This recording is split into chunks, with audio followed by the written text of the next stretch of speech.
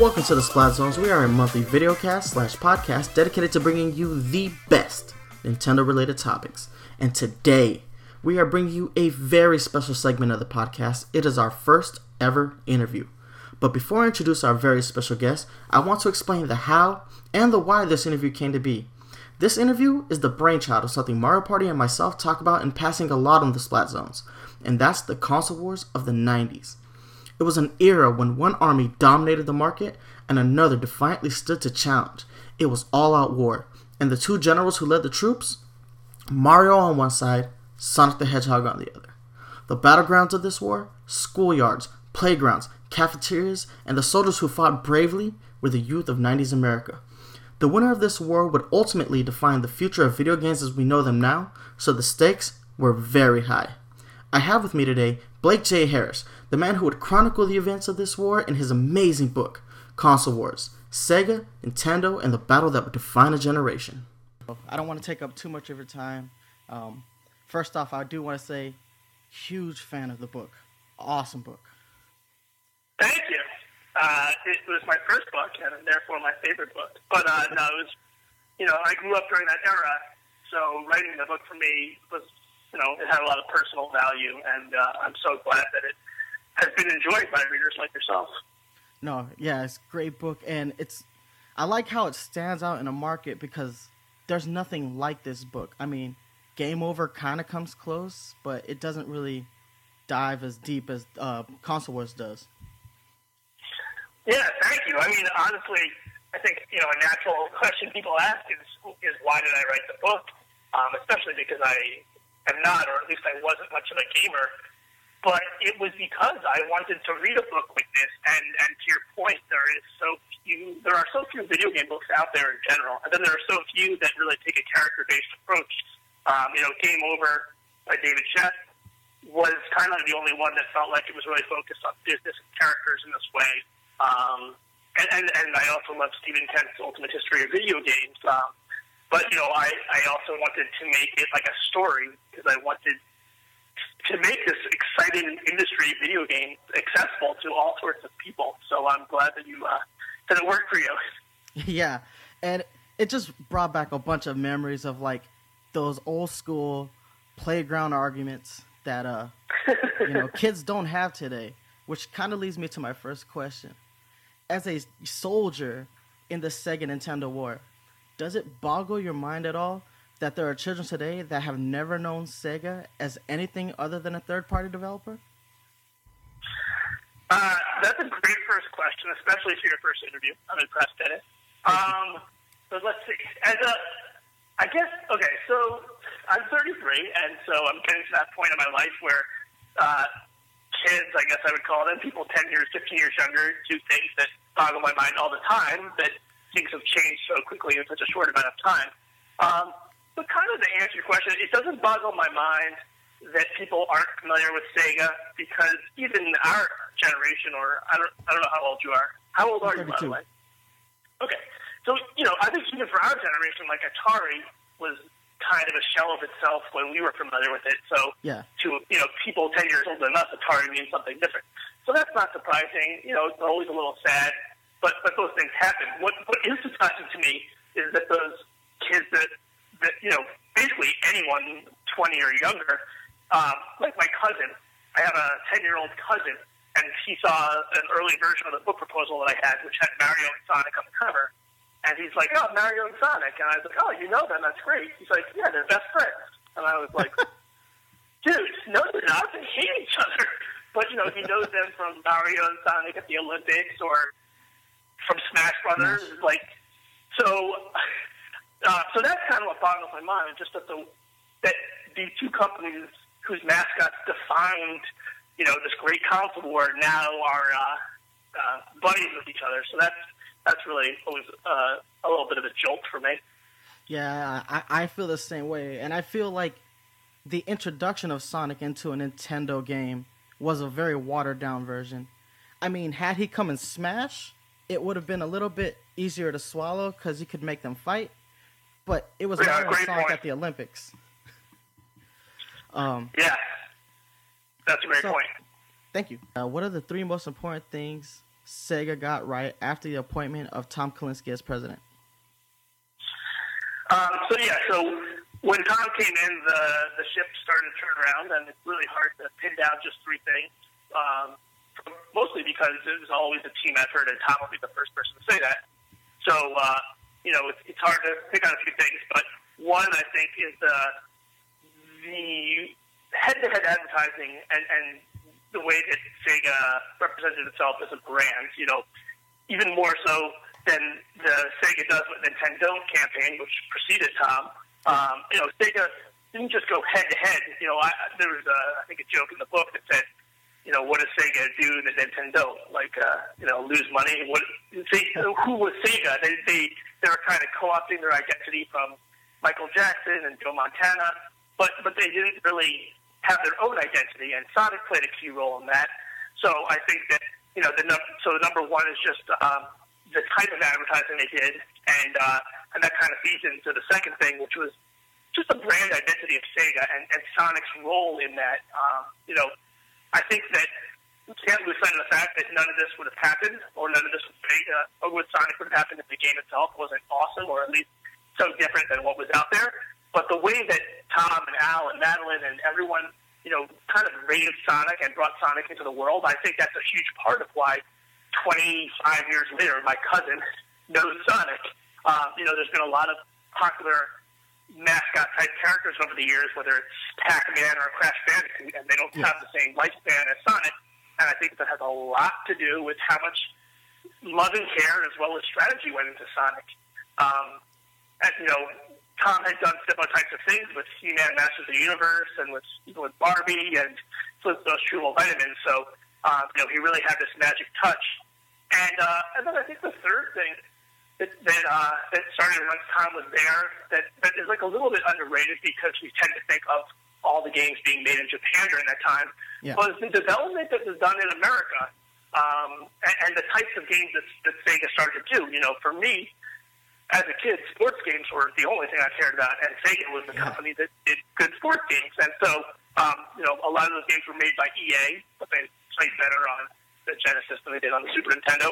Or Sega did do some first-party games, and obviously the Joe Montana football being an example. But they made sports games, they made sports a focus, they borrowed that attitude, and then they also, did a lot of, Hollywood properties. They did, Jurassic Park and other things. And they just really, they did different kinds of games than Nintendo did, which was kind of epitomized by the Mortal Kombat situation. But, and even answering these three reasons, I feel like they're also interrelated. The blood in Mortal Kombat has to do with the types of games Sega would do, but it also has to do with their identity, that this is who they were. They were who Nintendo wasn't. But that's probably how I would, those are the three things that really jump out to me. Awesome. So you chose this very unique writing structure for the book. I don't want to say this, but it's kind of like fill in the blanks when it comes to dialogue. Any particular reason you went that route? Yeah. And, I think that it's definitely the biggest criticism from some people about the book, but it's something that I would do again and I don't regret. It has to do with a lot of reasons. One is my objective for the book was to write a book that was accessible to gamers and non-gamers equally. And so I thought the best way to do that was to tell a story and make sure you felt like you were in the room and sometimes even in the head of these people as opposed to just telling what happened. And then the second, even more important reason is I don't really believe that what happened as told by people is always reliable. I think it's usually a synthesis of different memories. And I kind of feel like, to tell a story in hindsight, aside from the contradictory factors, it really robs you of the energy and kind of the spirit of what these companies were all about. So, I guess, history is nothing without context. Like you could say 32X was a huge flop, which would probably be accurate, but you can also say that 32X was the best-selling, 32-bit adapter ever made. I mean, that's true. But of course, that's misleading. So to me, the dialogue was the context. My only regret with with the dialogue stuff is I wish that I had mentioned in the author's note at the beginning that most, if not all, the dialogue was approved by the subjects themselves, because I think that it's kind of a presumptuous activity to write dialogue for other people. Okay. And you know, so I didn't want people to think that I was just like, you know, lying in my bed being like, ooh, wouldn't it be cool if this guy said this? You know, it was always based on the types of conversation they told me they had, and then it was, you know, a back and forth with them to make sure that it sounded like them. And that's also kind of one reason I'm happy to be doing the documentary, so that people will see that, wow, that's really what they sound like. And that was what made it so fun for me, was that, you know, capturing these people's voices and their dynamic personalities. See, I find it hard to believe that that's a criticism. I believe that that's the book's strength, because it takes a piece of nonfiction and turns it into, like, a real story. I mean, I've never seen a book approached from this this method, so it actually kept me more engaged, because it's like, oh, what is Tom gonna say? Because there are times in there where I think, or I just want Tom to say, you know, fuck you, especially when he's talking to the president of EA. I just really want Tom to say, fuck you. Right. No, so and that's so important, because when Tom's telling the story to me, he you know, I think it wouldn't surprise anybody to know that a lot of the people that I interviewed, especially those from Sega, were really good storytellers. And when they tell the story, there's dialogue in it. And those are some of the moments that, you know, when he's telling the story, I wanted to say, fuck you also. And so when he said it, or when he said some variation of it, or, you know, like when he paraphrases the response, I think that's so central to being in there. And you know, I think it is a little bit of an unusual style for nonfiction, but some of my favorite nonfiction books, like especially, you know, one of my biggest inspirations, I guess I would call it, is Ben Mesrick. He wrote The Accidental Billionaires, which was turned into The Social Network, and he wrote, you know, he's just written, he wrote Sex on the Moon. He's written so many great, true nonfiction stories, like Bringing Down the House as well, and he does a great job with that.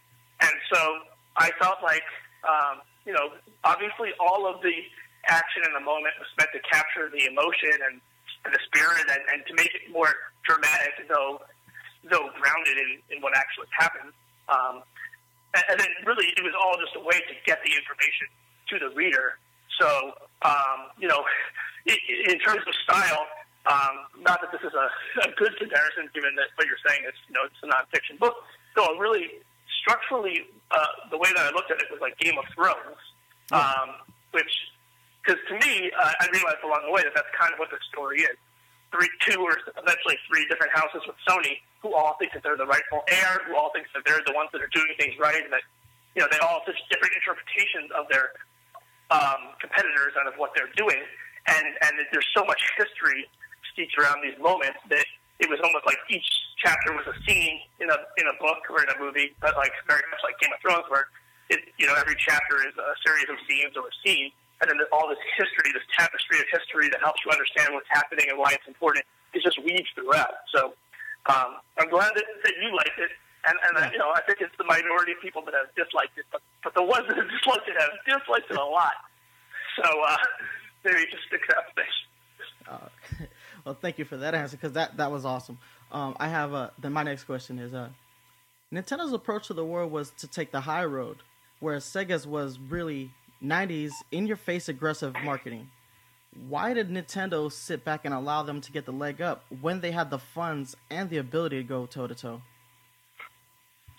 Well, I think that you kind of answered the question partially in the question. In their minds, it was them taking the high road, and kind of getting back to that idea of different perspectives from different players in the game. Like, you know, I think that Sega's perspective would not be that Nintendo's taking the high road. It was that Nintendo was blindsided, or that they were too unsure how to respond, or, you know, they didn't really know what to do. So, you know, I think that, you know, in their mind, at first it was a matter of, by not acknowledging Sega, then the problem didn't really exist. You know, there's a little bit of the ostrich burying his head in the sand. And then I think that part of it, too, is Sega was ready for a fight, and Nintendo just didn't want to fight in that regard. So maybe there was a few times when Nintendo did fight back a little bit in the war of words, but they, whatever Nintendo did, Sega would come back even harder, and Nintendo wasn't really looking to escalate in that way. But that said, that did start to change around the time that Howard Lincoln took over at Nintendo, and one of my favorite parts of the book, or one of my favorite parts about the real story, is that poem that Howard Lincoln did, Roses Are Red poem.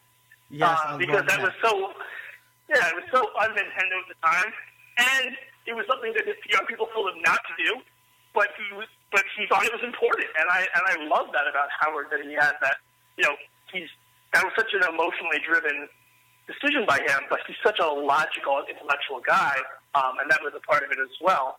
But, to kind of take the gloves off a little bit there, I thought that was symptomatic of how far things had come, and what would make Howard one of the things that made Howard a pretty great leader. Yeah. This question was brought to me by my brother. He kind of wants to know this. We all know that Nintendo scorning Sony at CES, and war makes strange bedfellows, yet for some reason Sega and Sony just couldn't get on the same page. Why do you think that was? I had heard a little bit about the June CES thing where Nintendo basically screwed over Sony and did so in public.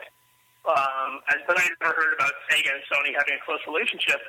And, when I first heard about this idea that Sega and Sony nearly partnered up to do what would have, essentially been the Sega PlayStation, or, the next generation system with Sony, I was shocked. But as I started, as the book is progressing and, the research that I'm learning, it kind of makes a lot of sense because, even at like the Sega CD launch event, it's a joint event held by Sony and Sega. It was a really close relationship. So those are all, I guess, all reasons why it should have happened. But why didn't it happen? I think a lot of that goes back to the issues between Sega of America and Sega of Japan, which is ultimately what plagued Sega in a lot of ways and became the more fascinating battle in this book. And I think also, I think that's probably in the short term what really hurt that situation. But I think that since these all are Japanese companies, it wouldn't be blasphemy to say that Nintendo and Sony always had a higher status in Japan than Sega. Sega was never revered in the same way. It was also founded by an American, which I have to imagine, maybe in a different class. And so I think that probably in the end, well, of course, in the end, Sony was happy that they didn't partner with Sega, but I think that they probably still had a lot of reservations about partnering with this company that didn't have the same kind of lineage and legacy as companies like Nintendo that had been around since the late 1800s or other big Japanese companies. Understood. Thank you. So you touched on a little bit. It's so very prominent in the book. It seems like Sega's fighting itself and Nintendo at the same time. Like, why? Why can't SOJ and SOA just see eye to eye? Yeah, how many times did I ask my laptop that while I was writing this book? Like, come on, guys, what are you doing? It's amazing to me for so many reasons. As a kid or as a fan of video games, it's amazing to me that that's the reason that Sega, or that's a big part of the reason why Sega, really eventually left the hardware business and why they're shelved themselves now. And then just as somebody like following along and looking at the business story, it's so unfortunate. But I went into this book imagining that the most interesting battle would be between Sega and Nintendo, but I think in the end it turned out to be between Sega of America and Sega of Japan. And it's more than just a cultural disconnect because, even to that point, the Nintendo of America and NCL, Nintendo Corporate Limited Japan, that's a American-Japanese relationship that obviously worked better in the long run. But it's really frustrating. And I actually was hired by Sega of America to shoot some videos shoot some videos in Sega of Japan back in 2012 with my business and directing partner Jonah Toulis, and it was 20 years later. So no direct comparisons can be made. It's different personnel, but I felt a lot of what the Sega American employees described to me in terms of the passive aggressiveness, in terms of the way that the two different divisions were treating each other, and like you, I was there. I was hired to shoot videos that were highlighting and celebrating these games, and like you, I was just thinking, like, guys, what's happening here? This is good for everyone. Why is this not such a difficult thing? Why is there such a lack of unity? Yeah, it's just such a hindrance. I don't have much hair to pull out, and I was trying to pull it out.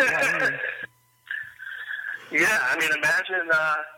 I tried for 3 years, but I just to imagine what Tom Kalinske especially was going through, and then you're in that awkward position where he's receiving orders from Japan that are different than the kinds of orders he was receiving at the beginning, and all that's happened in between is that he's been more successful, and then he has to relay that to his employees who aren't happy with that, and it looks like it's his decision, or he has to be the guy to, be a good team player. It's just such a frustrating, difficult position.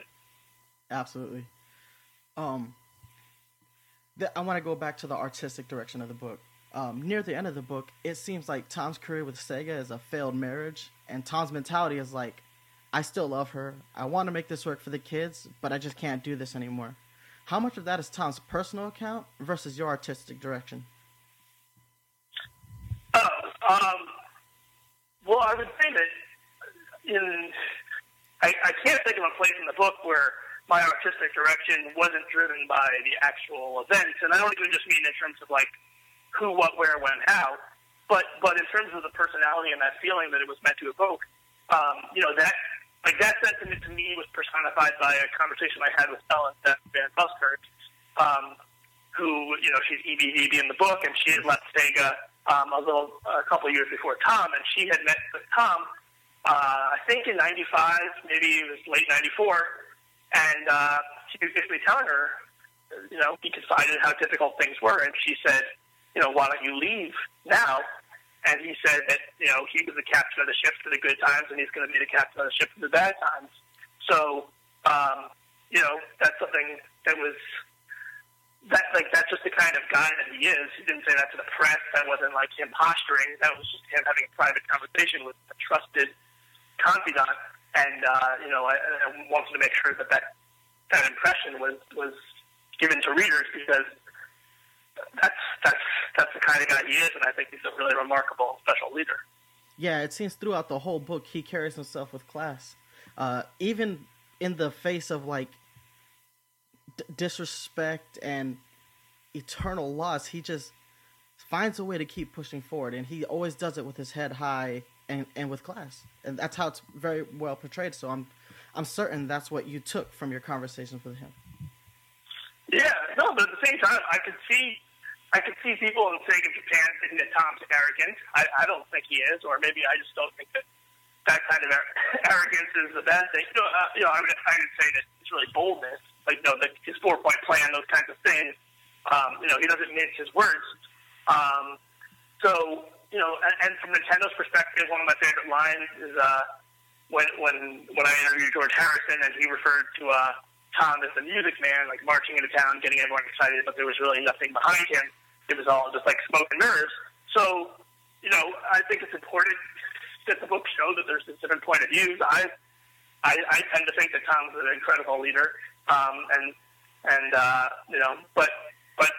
as part of what I wanted to come from the book is that history is a matter of perspective. So, even though Tom is obviously the hero of the story, there are some people see those heroic strengths as flaws. Yeah, thank you. Since you said it, you brought up, you segued me perfectly. Console Wars seems to have been designed with the idea of the preservation of video game history. With video games becoming more and more geared to digital and online form of media, can you give an opinion on what, if anything, needs to be done to ensure the preservation of video games and its history? I definitely can't tell you what would ensure it. I don't know. I think that luckily there's a lot more attention paid to video game history now than there was even 5 years ago. I think I think it's just, I mean, it's really just a matter of people caring and wanting to preserve that history. And my contribution to that was this book, and hopefully it's an inspiration to others to want to try to preserve that history. But it's hard because, I'm working on a book now about virtual reality, and I only mention that because, it's a story that's obviously still happening, but it's happening in an age where there's emails and text messages and recorded conversations, and it's almost automatically preserved. Whereas back in the early 90s and the 80s of gaming and the 70s, the documents are so often destroyed. It's really hard, to come across those things. And so, I think that it takes people who are just inspired by it, because for the most part, there's no monetary benefit to it. It's often a thankless job. But I do think that a lot of people believe it to be important, and I'm happy that there's so much. Maybe it's just the circles I run in online, but I feel like more and more stuff is being unearthed and being celebrated. No, I agree. There's a new book series coming out that I'm looking forward to getting into. It's Legends of Localization. That book is supposed to chronicle the localization of games from Japan to America, and that's a way of preserving the history. And especially, it's very specific because it's the way it comes from Japan to the changes we make here in America that a lot of people don't really see, and it's just a way to get us back to that point where we can remember why these games are special. Yeah, and I think to kind of add to the conversation in terms of like what could be done, I think the number one thing to be done is to interview and get firsthand accounts from the people themselves. A lot of the limited video game literature out there doesn't even come firsthand. A lot of times it comes secondhand, or someone's writing an article, it comes from looking up on Wikipedia. And maybe it's right, maybe it's wrong, but you'll get a more comprehensive account from these people. And as time moves forward, nobody's getting younger, so it's important to try to get that first-hand account while we still can, and just to have it for our records. And in addition to the Console Wars project, Jonah and I had also been, and is still also doing a documentary about Ralph Baer, the father of video games, and it was just important to us to spend time with him and to try to hear what he remembered. And luckily, he actually saved so much stuff that he was involved in a lot of litigation. But there's nothing like a first-hand account, and for me, that was critical to Console Wars. I remember the first time I spoke with Olaf Olafsson, everything I'd heard about him, everything I had heard about the way that he felt by being spurned by Nintendo was incorrect. He had a different perspective. And so, that was all second-hand accounts of what they thought Olaf was feeling. And to hear it from him, even if it had changed by time, or even if he was, for whatever reason, not telling the truth, which I don't believe is the case, it was just interesting to realize that, there's nothing like going to the source. And so hopefully more and more people will get their stories on record, and will be found by people who are interested in that. Thank you. You brought up your next project, your next book. So it's about VR, and everybody's getting behind this tech. Oculus, Microsoft, Samsung, they're all trying to see who can hit the first home run. Recently, Nintendo of America's president, Reggie Fils-Aimé, declared that VR wasn't fun. So kind of a two-part question. What is the impact VR tech will have on the gaming industry? And why do you think Nintendo chooses to opt out? I don't know why. I can't believe Reggie said that. I know. Base in point, my base answer is Virtual Boy, but I'm hoping you have something deeper than that. Well, I mean, he's a really great guy, and he's a really smart guy, and that's, it's not a factual statement that VR is not fun. I would say that it's very fun, whether it's the games or the entertainment. I think that that's probably the number one thing it has going for it, is that it's fun. I think the potential problems are memories of old VR, the cost, the connectivity, and the social aspect. These are all challenges that I believe will be successfully accomplished, but I don't think fun is an issue. I think that's the only reason people would spend the money, $600 to buy a Oculus Rift or $800 to buy HTC Vive or any of the other headsets. It's because it's really fun. And for me, I love the fun component. I enjoy having fun as much as the next guy, or maybe more so. But what really intrigues me about virtual reality is the kind of stuff that you were asking about, like the what else part, the beyond, the social interactivity is really fascinating, especially now that Facebook owns Oculus, and Facebook has the largest social network out there, and that's their mission, is to continue having the most extensive and most intimate or compelling social experience. And I think VR is a great way to accomplish that. When the last time I was at Oculus, I tried Toybox, which is an experience where you're wearing a headset and someone in a different room is wearing a headset, but in virtual reality, you are both in the same space, and it really feels like you're in the same room with another person. And that's a feeling I've never felt before, and that's incredible. And we can play catch with with toys and play a little bit of ping pong. And this is all just the first stage of it. So the sky is the limit. Maybe. I think we're getting closer and closer to Ready Player One, which is a great book that I recommend you or anybody else read. I've read that one. It's a good book, and one of my favorite things about it, and I was talking with Palmer about it, that we both really liked, and Palmer being Palmer Luckey from Oculus, who's the founder of Oculus, one of the founders. We were talking about how, among the many things that Ready Player One does really well, we like that it doesn't depict the future as necessarily a utopia or a dystopia with the technology. It's kind of like, it really is one of the first futuristic types of books where I didn't feel like the author was condemning or supporting a certain types of decisions in technology. It was almost like, it felt almost like a documentary. Here's what could happen, and here's how it would play out, and maybe good, maybe it's bad, but it's fascinating.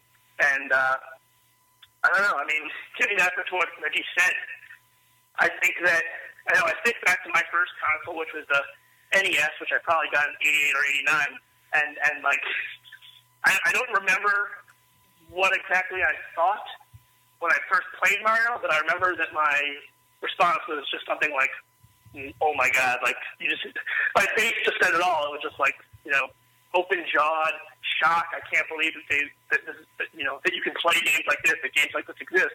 And that's the reaction I've done from every single person that I've demoed virtual reality for. And so I think that alone is pretty significant, but it really is jaw-dropping. And I hope that Nintendo doesn't dismiss virtual reality, because Nintendo happens to make a lot of my favorite video games, and I really hope that they'll exist in a virtual space in the near future. Thank you. Awesome. So this is the final question. What is the status on the console's feature film and documentaries? Can we get any details? I'm happy to share them with you. Unfortunately, they're not too interesting. We're still working on post-production of the documentary. We finished with all the interviews.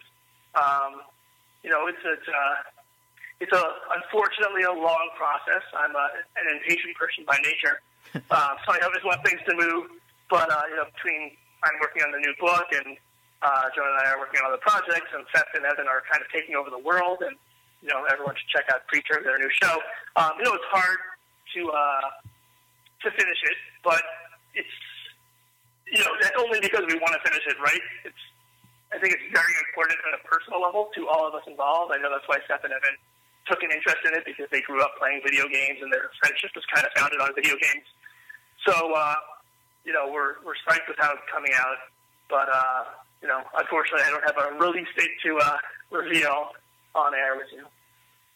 No, that's perfect. That's great. Yeah, because ever since I've heard that the movie was coming, which I heard before I read the book, I was like, I need to see this movie. I need to watch this documentary. I need them. They have to happen. So I'm highly anticipating. Good. I'm confident that it will satisfy what you're looking for. When it was Jonah's idea to do the documentary, and my first thought was like, man, even if this was just 90 minutes of old Sega Nintendo commercials, I would be pretty interested in seeing that.